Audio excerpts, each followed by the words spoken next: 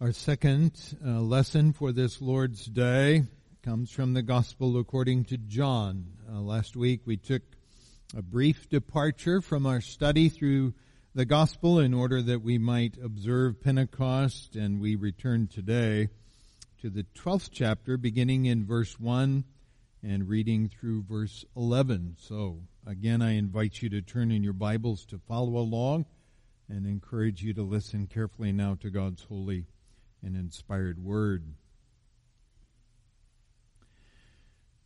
6 days before the Passover, Jesus arrived at Bethany, where Lazarus lived, whom Jesus had raised from the dead.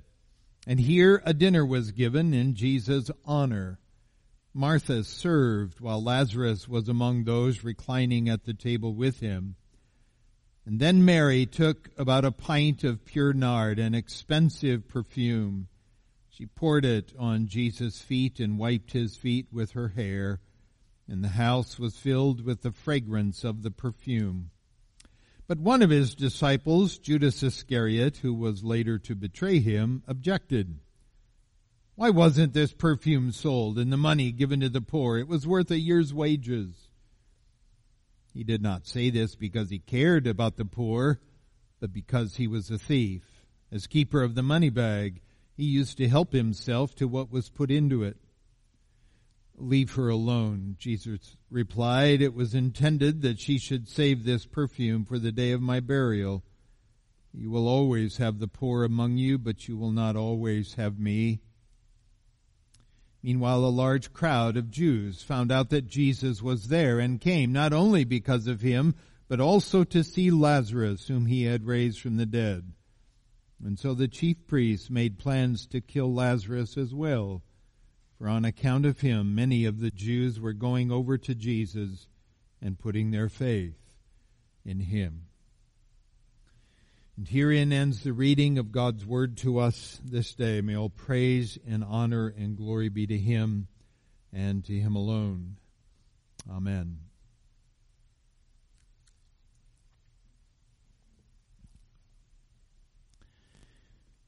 As we have noted over the last many weeks, the animosity of the Pharisees has been steadily growing towards Jesus. For every sign that Jesus has performed, for every verbal altercation they have had with him, for every public opinion poll that has been informally taken, all of it has underscored the feeling that their power and influence has been slipping away. The final straw came when Jesus raised Lazarus from the dead after 4 days. For this sign convinced a great number of people that Jesus was Messiah. And these new adherents caused the Jewish leadership to conclude that Jesus must die if they had any hope of holding on to their power and their position. They were only partially correct. Jesus did indeed have to die, but it was not so they could hold on to their power and position. It was so that Jesus could satisfy the covenantal demands of the Father and thereby be given all authority in heaven and on earth and then be seated at the right hand of the Father. Well, this resolution of the Jewish council to put Jesus to death resulted in Jesus retreating to Ephraim near the wilderness until the stage was properly set for his return. And John gives us a clue that the stage is now set when he introduces this episode with the phrase, 6 days before the Passover.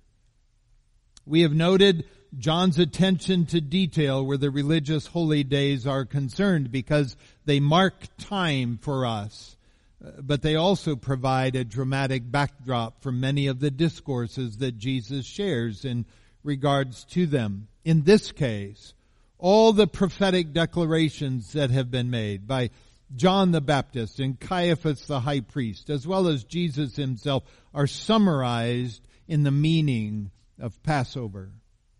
By the providence of God, Jesus' death at Passover will forever be associated with that moment when the people are remembering the way in which God spared them from the angel of death in ancient Egypt, when the blood of the sacrificed lamb was spread across the lintel and the doorposts of their homes as a sign that those within are trusting in the God of Abraham, Isaac, and Jacob. And in the same way, all those who trust in the sacrifice of Christ shall be spared from the wrath of God. Now, when John says 6 days before the Passover, Jesus came to Bethany, we believe that this means that Jesus and the 12 arrived sometime on Friday, the week before his own death, just before the start of that week's Sabbath, which would have been at sundown. And it appears as Jesus is making his final journey with Calvary as his last stop, he desires to spend his last Sabbath with his closest friends. We have a sense that whenever Jesus was in the vicinity of Jerusalem, that it was customary for him to enjoy the fellowship and the hospitality of Lazarus and his sisters to such a degree that whenever there was a pilgrimage feast, this family anticipated and planned for Jesus' visit. And so as the Sabbath then comes to an end on Saturday at sundown, a dinner has been in the making that seeks to honor Jesus for the great gift that he has afforded them by the resurrection of Lazarus from the dead. The other gospel writers indicate that this dinner was held in the home of Simon the leper, whose name may suggest that he too was once a recipient of a miraculous work of Jesus, a work that would have gained even more favor among the residents of Bethany. In any event, this meal seeks to honor Jesus for all that he has done. And in true Oriental fashion, these men attending are reclining around a low U-shaped table that allows them to comfortably lean on one elbow, engage one another in conversation while they eat, with their legs stretched out on the floor behind them.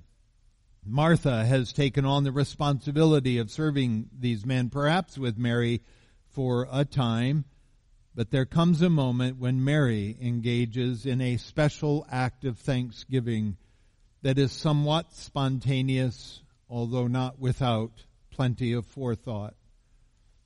And John indicates that Mary took a pound, a Roman litra, which would be the equivalent of about 12 liquid ounces of pure nard, and began to anoint Jesus with it. In an act of great love and devotion to her Lord, she assumes the role of a servant and she anoints his feet.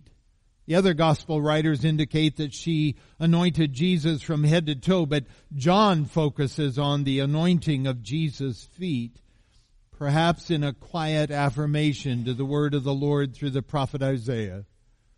How beautiful upon the mountains are the feet of him who brings good news, who publishes peace, who brings good news of happiness, who publishes salvation, who says to Zion, your God reigns. And then in an act of quiet abandon and contrary to the social standards of her culture, Mary lets down her hair in order to wipe the excess away. And while she was probably aware that others might seek to shame her for doing so, she does not seem to care, for this is her Lord. There is nothing that she will not suffer for his sake, for he is in the process of delivering her. He has saved her brother. He has saved their family. He has opened their eyes to his identity as Messiah. He will be the one who will deliver Israel, and she desires to express her gratitude and thanksgiving by anointing him, for she has received insight into what is unfolding. Now, to understand the extravagance of her offering, it would be helpful to know that the essence of this ointment, according to one commentator, came from an aromatic herb grown in the high pasture lands of the Himalayas between Tibet and India. That is a distance of about 3,000 miles as the crow flies, but much further when you consider the logistical difficulties involved with transporting such an item safely by camel or some other beast of burden along winding roads and vast deserted places. John describes it not simply as nard, but as pure nard, emphasizing its clarity and its concentration. Judas estimates its value as that of a year's salary for a common laborer. Now, we have said before that Lazarus and his sisters appear to be people of some means, and the fact that Mary has such a pricey possession as this adds weight to that assessment. What we cannot know with certainty is how or when she came to be in possession of this expensive fragrance. There are those who have speculated that this was a family heirloom. But if that was the case, then why was it not used at the time of Lazarus' death several weeks before? Or there are those who have thought that it was left over from Lazarus' burial. But that does not seem plausible, given that Matthew and Mark indicate that in order to do this, she had to break open an alabaster flask. In other words, this ointment had not been scooped up and saved in an open container from a previous time. It was still sealed and required her to open it by breaking the flask. Jesus offers a hint when he reprimands Judas and any others who may have thought her act in outrageous excess when he says, "Leave her alone. It was so that she might keep it for the day of my burial." Now, if that translation of verse 7 is the most accurate, it indicates that Mary has been anticipating Jesus' impending death in a way that others around Jesus have not been so eager to consider. It indicates that Mary has intentionally acquired this pure nard for the day of Jesus' death and has now perhaps come to the conclusion that she might not have the opportunity to use it in that moment if the authorities decide to move violently against Jesus. Her use of the pure nard now gives indication that Mary is decidedly more in tune with what is about to occur than anyone else in this room. What Judas claims to be so offended by is the extravagance of Mary's anointing. He does not take issue with her anointing his feet, although such an action would normally be the work of a servant of the house. Nor does he take issue with her loosening her hair, which would have been considered a shameful thing for a woman to do in the company of men other than a husband. His outrage has to do with the excessive extravagance. John, of course, sets the record straight on Judas's real motives when he indicates that the man was a thief who was seeing a missed opportunity to increase the common purse.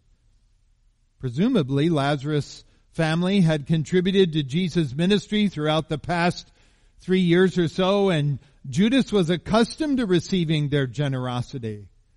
But here he sees a year's worth of wages being expended on Jesus in a way that offends him. So what John has provided us here with is a stark contrast between two people who were both connected to Jesus, but to whom Jesus was not equally connected. Now, what do we mean by that? Well, in both cases, these people were called by Jesus to follow him. They were both afforded the opportunity to listen to Christ's teaching. They were both afforded the opportunity to witness firsthand Christ's miraculous signs. They were both afforded the opportunity to commune with him, to break bread with him, to pray with him, to worship with him. But their reaction to all this exposure was diametrically opposed. The word of Christ found fertile soil in the heart of Mary. The word of Christ found hard, impenetrable soil in the heart of Judas Iscariot.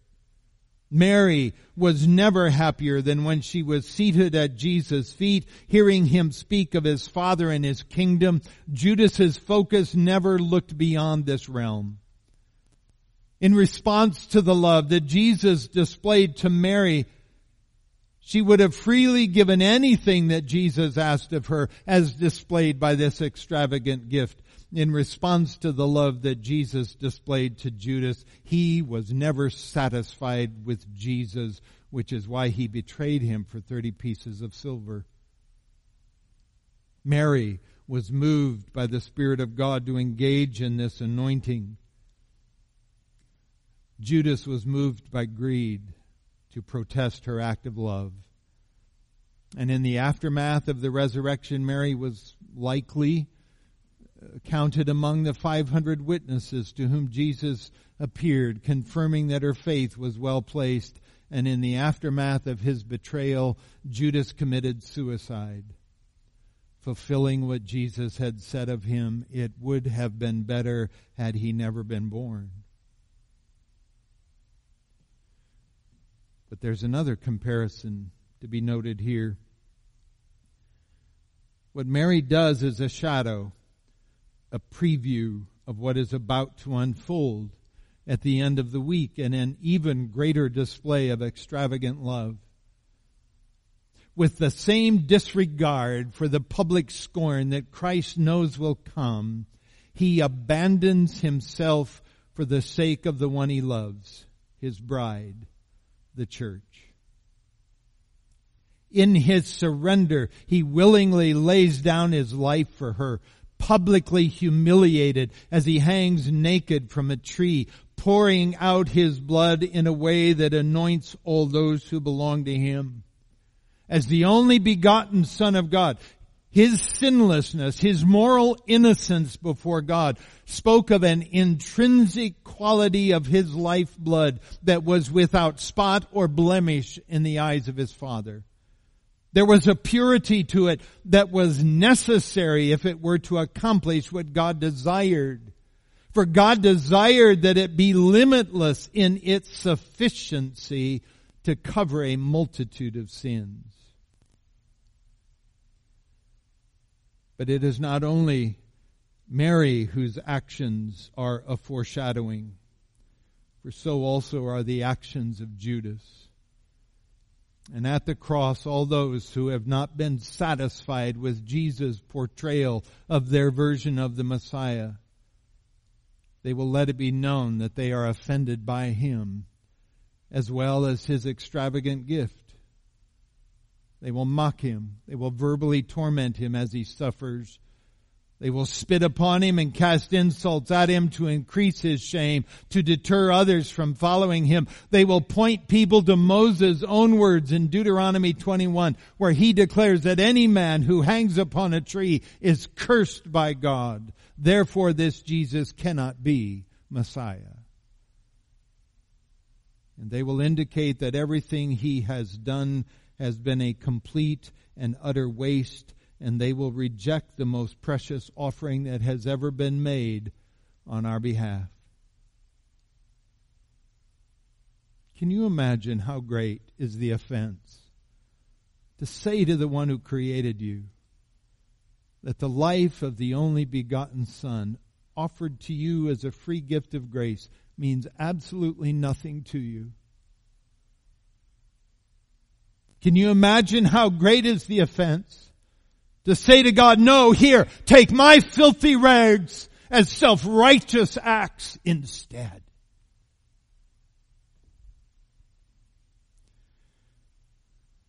The world acts offended by Christ when they should be realizing that it's not their being offended that is important, but rather it is God being offended that is important. There is a reason, beloved, that there is an outer darkness where the wailing and gnashing of teeth consumes those who dwell there. For it exists for those who are so offended by the Son's extravagant gift that they want no part of him. And so God grants them the desire of their heart. But for those who recognize what God has done in Christ, They are not offended by his being broken and spilled out. They see in his sacrifice a divine solution to the spiritual problem of sin. They see a gift that is so wonderful that they will give up all that they have and all that they are in order to have a share in it. We read a moment ago from Paul's letter to the Philippians, in which he declares that all of the accomplishments of his life, all of the honorifics that he could have rightfully claimed, all of the stuff that made him an up-and-coming star within the Pharisaic community in Jerusalem, he turned his back on for the sake of knowing Jesus Christ and the power of his resurrection, and for the opportunity to share in Christ's suffering so that he might become like him in his death. Paul abandoned himself to Jesus Christ and gave to him his heart so completely that he likened his own impending death to a sacrificial drink that is being poured out. Let me ask you, does Jesus have that kind of an effect upon you? And have you been touched by the power of his resurrection to the point that it has reoriented everything in your life and nothing else matters to you save him? If not, then pray that it does. If not, then turn towards him all the more and keep doing so until, like Mary and until, like Paul, you are willing to sacrifice all that you have and all that you are, that you might have a share in him, that you might know him thoroughly, as well as the power of his resurrection. For only then will you yourself be prepared to die. Let me invite you to bow your heads with me that we might pray together.